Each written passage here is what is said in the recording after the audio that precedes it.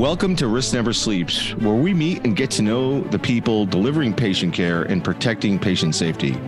I'm your host, Ed Gaudet.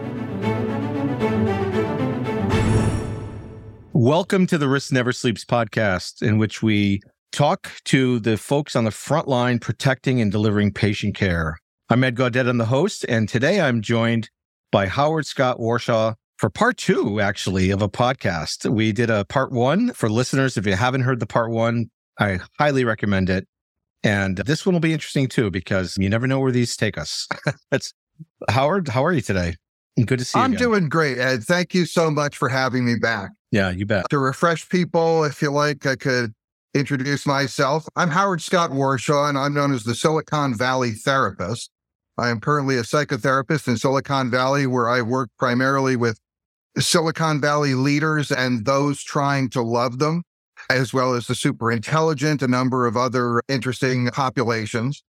And I love this work. I'm very passionate about this work, but I've had many careers. This is my fourth or fifth, and one of my most interesting ones a lot of people like to hear about is when I was back at Atari. I made some of Atari's most famous and most infamous titles back in the early 80s, before the video game crash. The best decade. It was a great decade. It really was an excellent decade. Now is a more interesting decade for sure. And this being the Risk Never Sleeps podcast, I thought it'd be great to talk about some of the risks of mental health nowadays. Yeah. And how that differs from the way things used to be. So let's jump right into it. So how long have you been doing this role, this job? I've been a licensed marriage and family therapist for over a decade now. So good. Excellent. So over 10 years I've been doing it. I have literally reached my 10,000 hours. Theoretically, I have mastery, at least to some degree. Excellent. I got a master's degree, so what are you going to do? There you go. That's great. I love the 10,000 hour plug too. I think that's a really interesting milestone. Congratulations. Yeah. What's different over the last 10 years? What have you seen that's really changed over the last 10 years in mental health in particular? I don't know how much has changed, but the thing that's gotten more intense, anxiety is big. People talk depression, but I'll tell you, anxiety is where it's at. Anxiety, I've seen a lot of that, and a little more acute. Panic attacks are on the rise. Mm-hmm. I think people trying to find where they are in their life, in their work structure, in their social order. How am I doing with the people around me? I'm seeing a lot more concern about that. It used to be more about just, here's what I'm doing. This is what's happening for me. People are a little more concerned about how I'm fitting in, what's going on around me. And another thing that has significantly changed, as I'm sure we're all aware, I'm not going to shock anybody, I think, the degree to which political shenanigans and machinations have really started to come to the fore in terms of what's going on in my life. And also the whole climate change and the fact of what's going on the earth. It used to be you just live your life. Now you live your life in tribal silos, and those silos are sitting in something where the foundation is potentially falling apart. Mm-hmm. All of these things going on.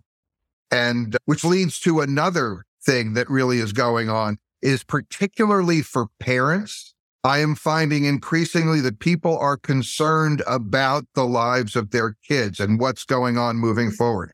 And that covers a whole range. There's a whole spectrum there from, I don't know if I should really care much about what's going on with my kids right now in school or stuff like this, because what do they have to look forward to? What's going to be there? To, is there anything for my kids? What's my obligation to them? How do I feel about all these things crumbling around them? I'm hearing a lot more of that lately. Yeah, and quote unquote, what does the American dream look like for those, for that generation?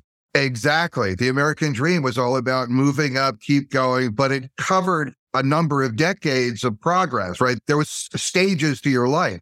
And now what does that look like when the last few stages, we may not be available for that? Or we don't know what life looks like 20, 25, 30 years from now. For some people, 10, 15 years from now, depending on how much of a doomer you're going to be. Yeah. So do you see obviously in your profession, do you see let's unpack anxiety? Because I think you're right. That's a new dynamic that's happening. And it's always been there, but it's much more pronounced than it's ever been. How does it affect someone in the professions that you tend to focus on? It's intense. It's intense because people who are technologists, who are into technology, think about this. We live in a world where we are seeing both the best and the worst of things that they've ever been. For a long, when in human history have we had the ability to reach out to anybody else in the world at any point in time virtually and have a conversation, and at the same time really be seriously concerned that within my lifetime, the world as we know it may no longer exist? Mm-hmm. Those are two amazing things. We have this race going on between there. We're seeing this dystopic end of life as we know it. And we're also seeing this amazing utopic revolution of possibility and amazing things that are going on. So I happen to be listening to the book, The Road Less Traveled right now. The idea of two paths diverging. One is an amazing, beyond your dreams kind of futuristic nirvana. The other is the total dystopian horror show that everybody fears and makes for some great movies. Mm-hmm. And both these roads are going on at the same time. And are they going to diverge? And which one are we going to get on? Where are we going to be? The idea that there's even that choice, that we've never been clear about those two options are available, and they seem to be moving away from each other, right? And which road are we going to wind up on? That's new, right? I mean, you put it in the category of existential crisis, and there's nothing new about existential crises. Right. But this particular framework for it, I think it's pretty new. And a lot of people are really experiencing anxiety by and large about it. And anxiety is an interesting thing, right? Because the thing I always like to say about anxiety is that there's what I call the anxiety paradox. And that is that how can something that literally weighs nothing be such a heavy burden? Yeah, that's a good metaphor. Good way to think about it, actually. And do you feel like that dynamic is causing the majority of anxiety today?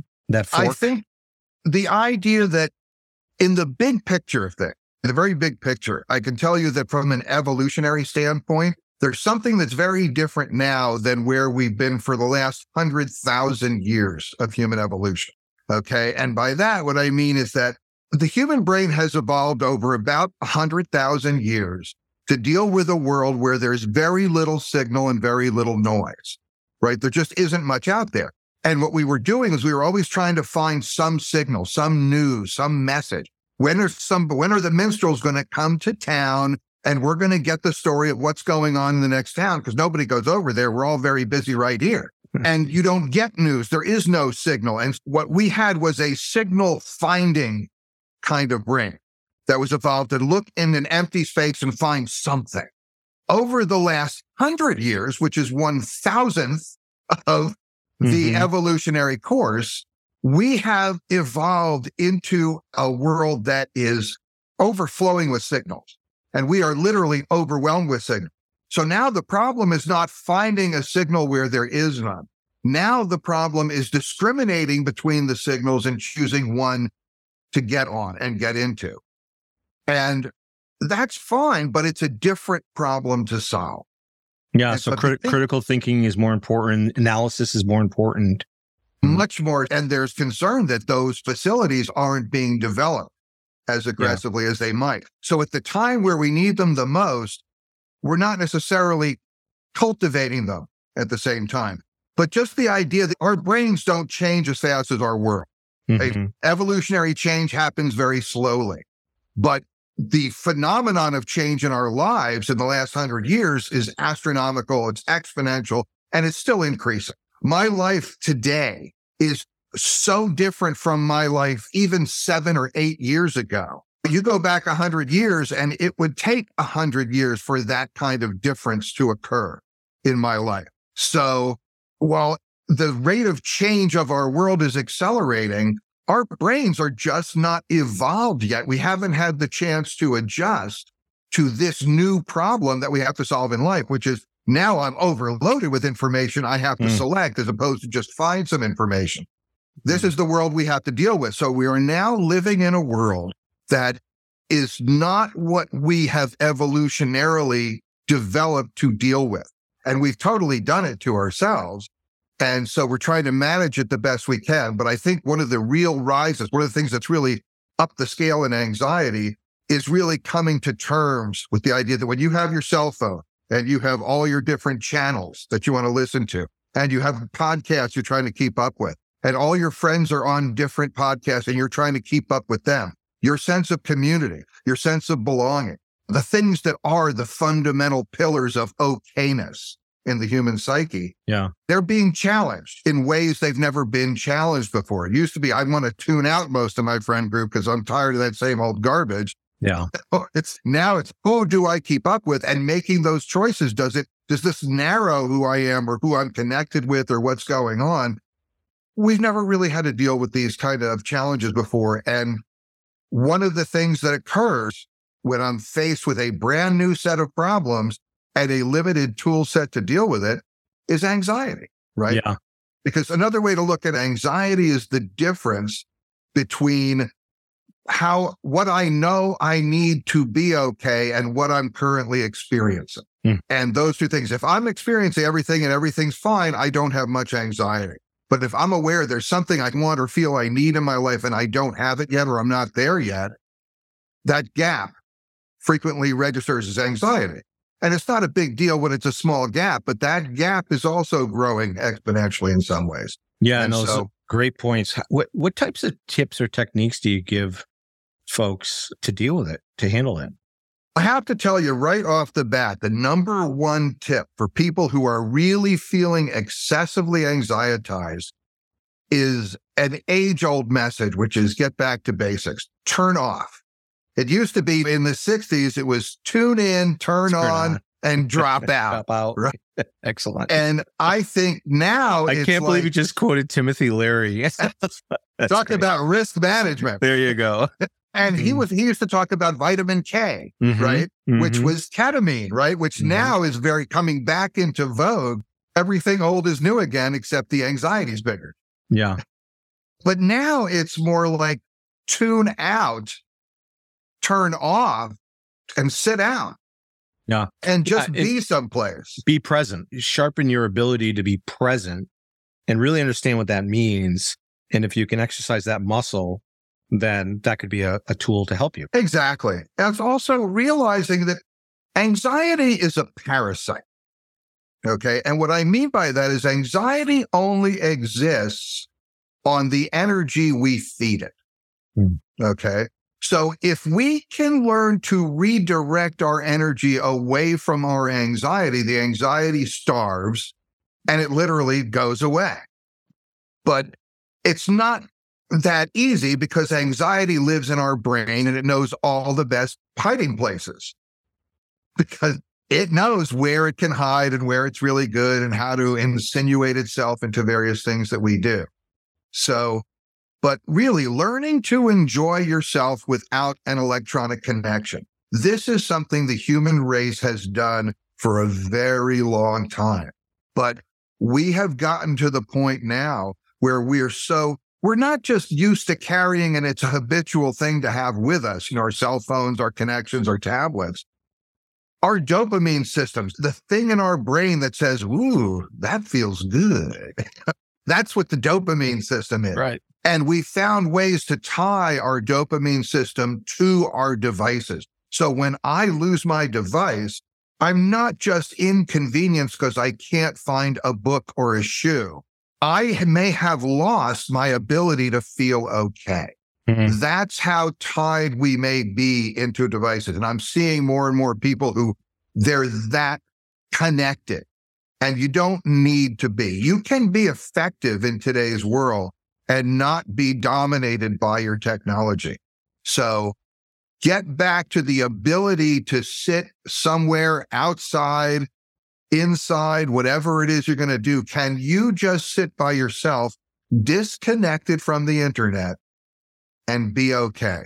And if you can't, you need to start doing exercises to cultivate that skill, because that is now, I think that is officially a survival skill in today's world. And have you seen outcomes where people have practiced that and have had positive outcomes where they have actually disconnected and after a period of time? Absolutely. I'll give you the simplest example. I don't know how many of your listeners have run this experiment, but a lot of people are news junkies. They don't think of themselves as news junkies. We used to say news junkies, Right. but now they're people who just doom scroll or are too connected with the headlines or all their social media. And so the thing is, can you turn off the news? Don't look at any news for 24 hours and see how you feel. If you're doing that, it's a great experiment. Just do it just for 24. If you do it for a weekend, that's fantastic.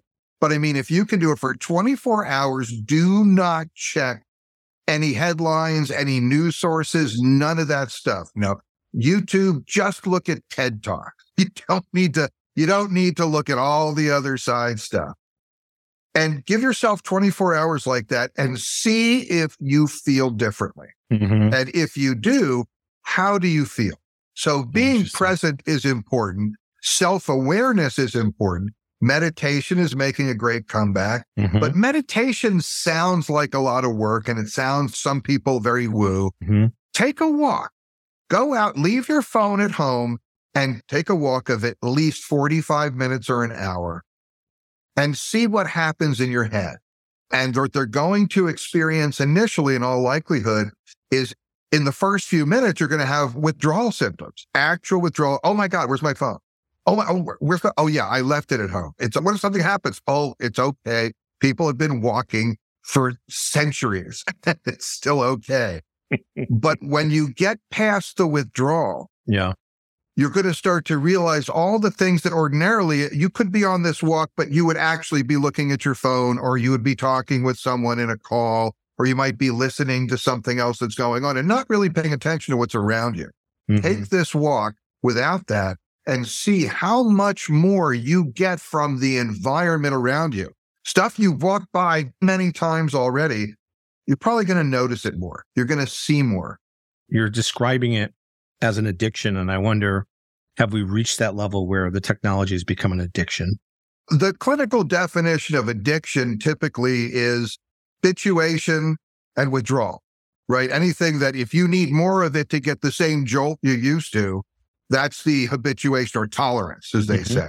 And then if you take it away, are you in some sort of deficit? Are you suffering in some way? That's the withdrawal. That's one definition of addiction. Another definition of addiction is when your dopamine release, in other words, feeling good and okay, becomes dependent on a specific object or activity or exercise or substance. That's another definition of addiction, that physiologically, I can't feel okay. Forget happy. I can't even feel okay without this. So if you look at the fact that we get our dopamine systems tied into when I make a post and I get that ding that somebody liked my post, or I'm getting a reaction, or I'm getting some sort of feedback, and those things make me feel okay, and I start to tie my dopamine secretion into when I get those things. What happens when I make a post and I don't get that feedback? I'm going to feel the deficit. I'm going to feel the fact that it's not happening. Am I being kicked out of the herd? Am I being rejected? Am I losing the protection of the clan? These are evolutionary issues that inspire anxiety that are now tied to electronic devices we have cultivated within ourselves. So on a very real and very basic level, tech is an addiction. Social media is an addiction. And one of the issues I deal with a lot is addiction to social media, addiction to video games, addiction to TikTok, to Instagram. I meant to look at this for just 2 minutes and now it's 2 hours later. What happened? I think a lot of us know that experience, but we're not. I wonder how frank we are with ourselves about it. If you would have taken one of those hours, because you already threw that away, if you could go back, take one of those hours and take that walk we were talking about before, I wonder how different your experience were. What would you be like at the end of those 2 hours? If one of those hours was you just walking, disconnecting, resetting yourself, and then bringing a fresh you to the same media onslaught you're used to just being immersed in 100%. When you get out of the pool, it feels very different getting back in than if you stay in the pool the whole time. We're creating a new class of human condition, the silicon junkie. That's a really good way of putting it. The silicon junkie. That's true. Where I've got my Wi-Fi infusion. Yeah. And everything digital, I need it. And I need it. And if you take it away from me, I go through withdrawals, which again is feeding, like you said, it's feeding that anxiety. It's continuing to feed that anxiety. So until you break that, you're never going to deal effectively with the root cause of the anxiety. You may be taking a pill, you may be going to therapy, but there's a root cause which has to be addressed. You need to break the cycle, because people who are trapped within a cycle, it's really hard to deal with it until they get a sense that they're in a cycle. And once normal is a great question that comes up in therapy all the time is, what's normal? Am I normal? What's normal? People always want to look at it as there's this objective standard of normal that we all measure up to. I think that's totally bogus. I have two clinical definitions of normal. One's fun and the other one is my basic working theory. Mm-hmm. The fun one is that normal people are people you just don't know very well. I always like that one. That's a good one. But in therapy, my clinical definition of normal is what you're used to. Mm-hmm. Everyone has their own normal. Right. That's why a trust fund baby can be really upset that they didn't get the right color Mercedes convertible. Right. Because that's normal. And someone on welfare can be unbelievably excited and happy because they got an extra slice of cheese in their pack. Hey, this is my bonus. Right. We all have our own level of what we're used to, and we notice deviations from that. That's where normal sits. And if you're normal, like a fish doesn't know what water is. When you're so immersed in technology and being connected and in your social media and all of those things, when you're so immersed in it that you don't know what it's like to not be in it, when that has become your normal, you have lost the perspective of what it's like to not be in that. And that's limiting how you see your life, yourself, the people around you. It's limiting your potential, your possibilities. When you take that break, you at least get a chance to reset some. You got to take the break long enough to get past the withdrawal symptoms of, oh my God, where's my phone? Where's my phone? But if you can get there, when you achieve escape velocity on your walk, you're suddenly going to, oh yeah. And all you're doing is something that used to be the normal before people had this tech, which was most of human evolution. Yeah. So then you can come back, look at your tech, but now you can look at it through the eyes of someone who doesn't have to do it all the time. And now you're using it instead of it using you. So let's take a couple of minutes to explore. As you bring this all up, my head is spinning about new concepts and new inspiration. What's the impact? What's the effect of this on risk, on people's ability to identify risk and actually respond to it in a positive way? Great question.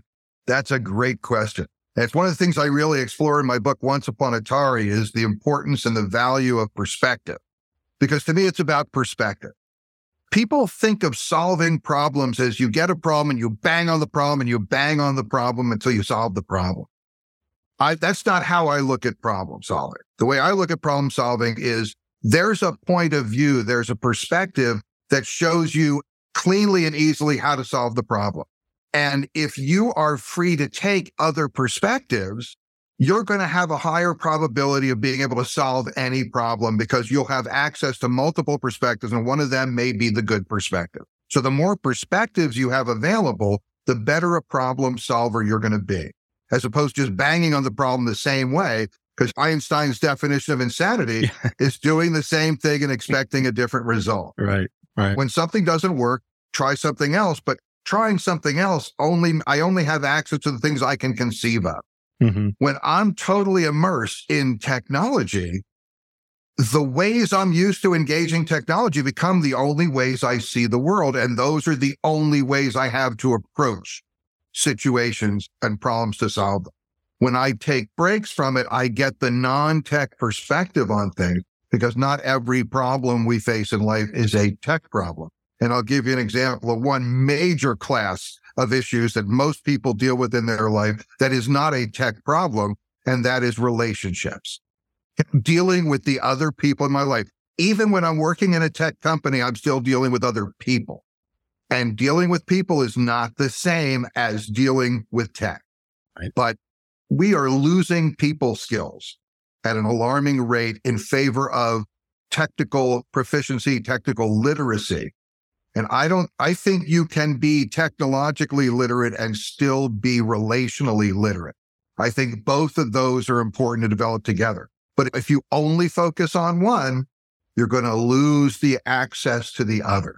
And then what you're doing is you're cutting your world in half, and smaller worlds solve fewer problems. So the risk that we face by not making moves like this and not adjusting it is we run the risk of being less effective people in achieving our goals. And that's the big picture. Yeah. And there's tension. So one dimension of it is, to your point earlier, that addictive behavior, always striving to increase that pleasure response, that dopamine shot. And I wonder, and it's just a thought, I wonder how that impacts our ability to deal with phishing attacks and social engineering. Because if all of a sudden I'm getting served something that I should be, or I've been asked to click on, and I know that when I click on something, I get something typically positive in response, is that actually affecting our ability to actually deal with phishing and social engineering risk? Absolutely. Absolutely. And this is a really good point, is that the fishermen or the fishing people, they're getting more sophisticated, right? It used to be, please send me money because I need to help the king of Siam or something like this. Yeah. But now it's, hey, I get messages that'll double my B of A account. It'll say, hey, your B of A account is. Now, they don't know if I have a B of A account or not, but what they're doing is they're tying into one of the fundamental auto responses in our brain is fear. They're saying, hey, here's how much money you're going to get charged if you don't click this button. It used to be, click this to have some fun or do this. You're really going to love this. Or you're going to have bad luck if you don't send this to 5 people. But now it's, we're invading your space. So you need to click here to protect yourself. Otherwise, you're in danger. You're at risk. So they're getting better and more sophisticated in how they do it. If we, as the people who are paying attention, aren't getting more sophisticated also, they're going to win because they're going to start making money from that. They're going to keep doing it. They're going to be able to afford to study and work and find better ways of doing it. So there's this race between the people who want to abuse technology and the people who get abused by technology. And if the abusees don't stay a little bit ahead of the abusers, that abuse is going to start paying off, which is going to lead to more abuse. And that's the other side of tech. We do want to be involved in tech, but you want to be involved in tech productively. In other words, being involved in tech doesn't mean just keep pounding and hitting your like buttons and making sure my posts are getting attention. It means recognizing what's happening online, what people are doing, and starting to learn that just because someone sends me a message doesn't mean I must immediately activate. Do the analysis, do a little research, look behind the scene. We've got to be more analytical to be able to survive in an information-based world. We also need to get out of information basis to get people connected, because on a fundamental, if human beings lose people connection long enough, they develop a lot of other problems that I see in my office, right? So if you don't want to come see me professionally, you've got to make time for both people in your life and to know and learn enough about the tech traps to not get caught in them as easily. Those would be 2 things you can do to significantly improve your life and increase your odds or lower your risk of having to wind up in my office professional. Yeah, you stop, look, think, stop, look, and listen. Yeah, exactly. And I wonder when automobiles were out there before really the whole transit authority and the stoplights and the rules, et cetera, how many people didn't stop and look and listen, got hit by a car, right? Which is where we are now. We're in that V1 of the technology issues and risk accordingly. It's so true. And another thing, one other thing about anxiety that I think is worth mentioning, there's a fundamental differentiation in types of anxiety, and that I differentiate between rational and irrational anxiety. Okay. And the way I explain it is rational anxiety is you're standing in the middle of a road and you see a bus coming and you're worried you're going to get hit. That is rational anxiety. That is a positive survival trait. You need to pay attention to it and get out of the way. Irrational anxiety is I'm standing on the curb, I'm looking both ways, I see there's no traffic coming, but I'm still worried as soon as I step in the road, a car might come out of nowhere and hit me. Okay, that's irrational anxiety. When you're feeling anxious, one of the fundamental things you can do is try and ask yourself, what's going on? What's happening? What am I afraid of? What's my fear? Because a lot of times we have a rational fear that's real, that's present, and we do need to pay attention to it. That's helpful. But sometimes we're worried about something, and if we can either talk to someone else or just get a little bit of a sense of, is this really a sensible thing? And if it's not, don't think, oh, I'm crazy, or what am I doing? Yeah. If it's not, just know this, that what you're actually worried about isn't the thing you think you're worried about. What you're seeing is a different source of fear emerging in this idea, in this context. Yeah. The person who's afraid to cross the street isn't really worried about getting hit by traffic. There's another fear they have. And if they came to understand that fear, that's the kind of thing that therapy can help you shift, because eliminating irrational fears and eliminating the blockages and the times we get stuck because of those fears, that's really what therapy is all about. Yeah, being able to identify the noise through the signal. Exactly. Oh, boy. Oh, thank you. Any last comments or thoughts for listeners before we end today? I just hope people are able to take the break that we talked about. I think there's a lot more reward out there than we think there is.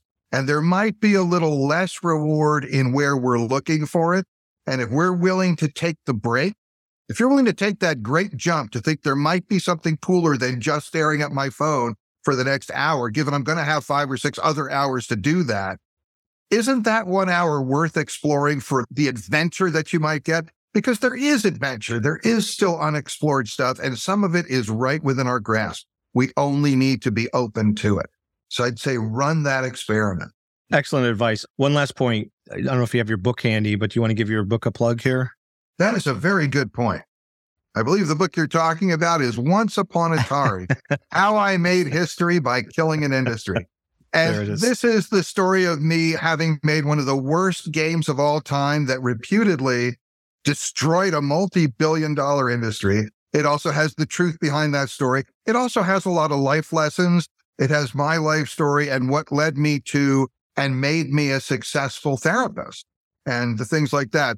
And it's just, you wouldn't know what to talk to me, but I'm a pretty funny guy. And so I will attest to that.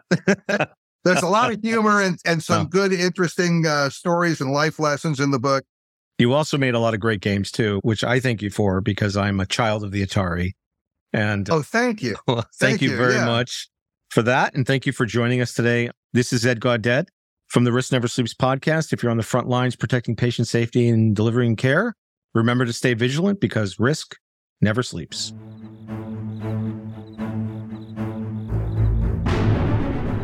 Thanks for listening to Risk Never Sleeps. For the show notes, resources, and more information on how to transform the protection of patient safety, visit us at Sensinet.com. That's CENSINET.com. I'm your host, Ed Gaudet, and until next time, stay vigilant because risk never sleeps.